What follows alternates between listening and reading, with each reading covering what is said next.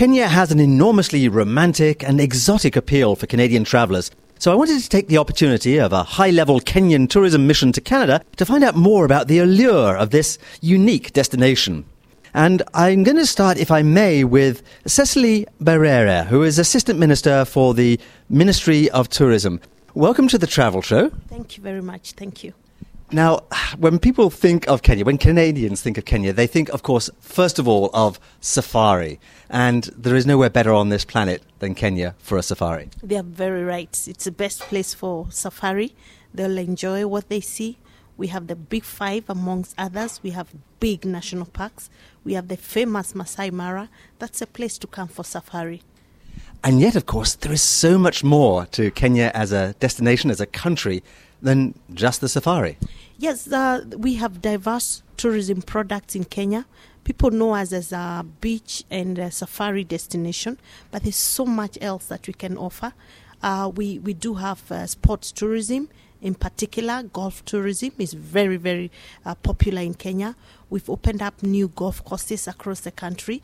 We do also have ecotourism, very common right now, volume tourism, which I'm sure many young Canadians would like to come and volunteer in various sectors in the country. And so there's so much to offer. And then we have our diverse culture.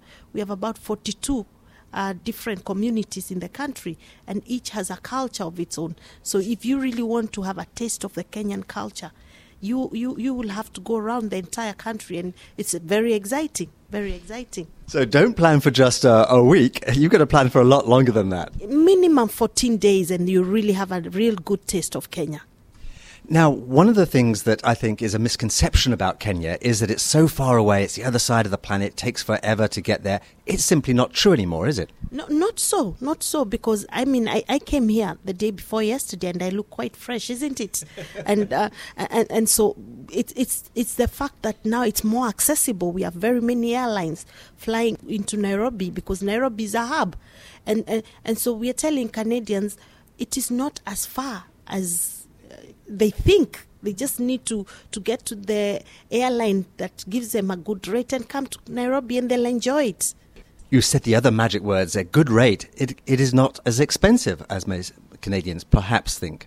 Yeah, it's not as expensive. Actually, if you're paying about $2,000 for an air ticket or $1,500, that's affordable. That's affordable. They can manage to come to Kenya.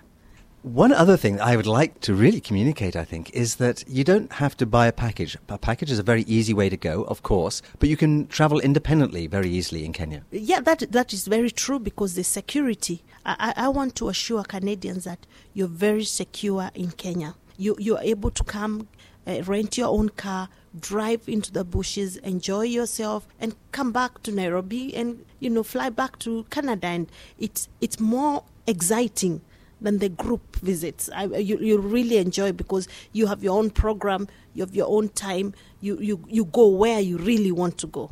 It's also a wonderful place to take young children. Oh, very much so, very much so. Young children love to see the animals, for example. Some of them just read about them, they watch on TV, but when they see it live, it's so different from when, seeing on TV. And they'll also love our beaches. They're beautiful.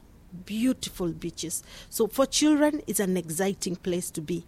I remember taking my boy when he was just 3 years old, I think, to Kenya. And I think his experiences of seeing wildlife there has set him up to be really an environmentalist for life. Oh yeah. I think if you really want to inculcate the culture of conservation, you begin in Kenya. It's our topmost agenda. We want to conserve what we have. Our children from early age know there's need to conserve the environment because they understand what the environment means for them. And they love appreciating what nature has to offer for them.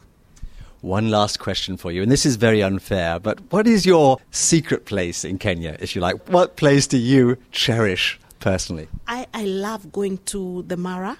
I love sleeping in the tented camps. It's beautiful. It's exciting.